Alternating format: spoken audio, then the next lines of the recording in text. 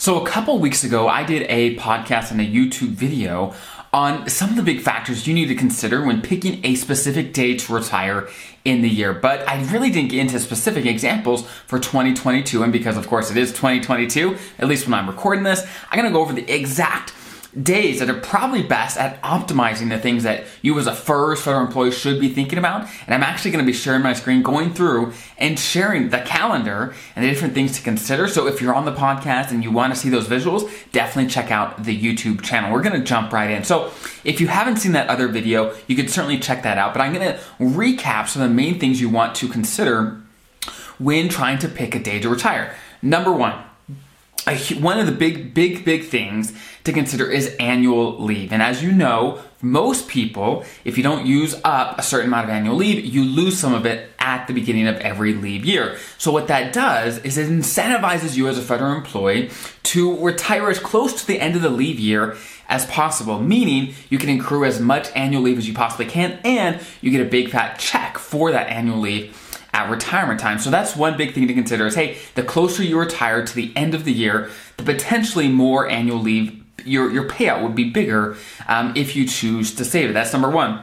Second, if you retire close to the end of the month, that means that your pension will start sooner because your pension as a first federal employee will start the first day of the month after you retire. So if you retire right at the end of the month, then your pension would start then the first day of the next month. Now, when I say start, I mean it's payable at that time, but of course it takes OPM some time to process your application, so you don't get payments right away, but it is best to be at least eligible and have them payable as of the next day if possible. So meaning, so far for annual leave, you want to retire as close to the end of the year as possible.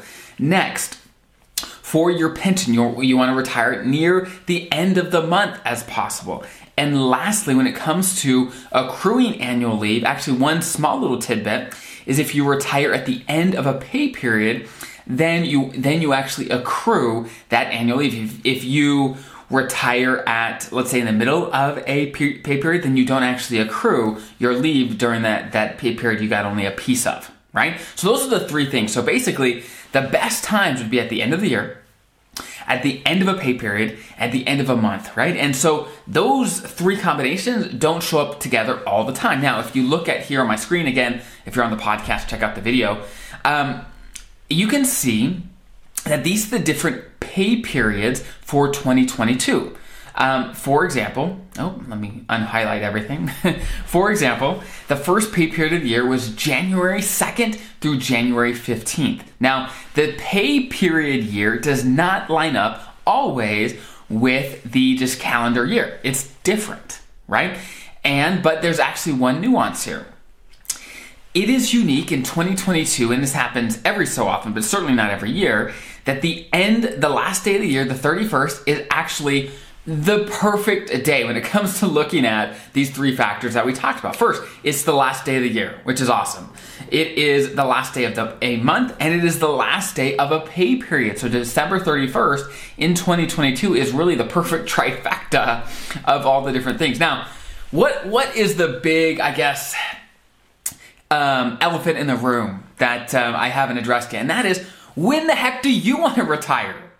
When the heck what does it make sense for your life? Because obviously maximizing these little things can be helpful, but honestly, you could run the numbers for you, and I have different videos on what your annual payout might be and the different factors that this can come into play. But when are you first eligible to retire? When are you first eligible and can afford to retire?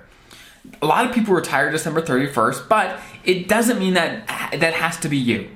Obviously, like I said, there's the three reasons to potentially pick December 31st. And if we look at the other dates in 2022, well, the end of July is probably a good date as well, because the 30th of July is about the end of the month. It is the end of a pay period, right?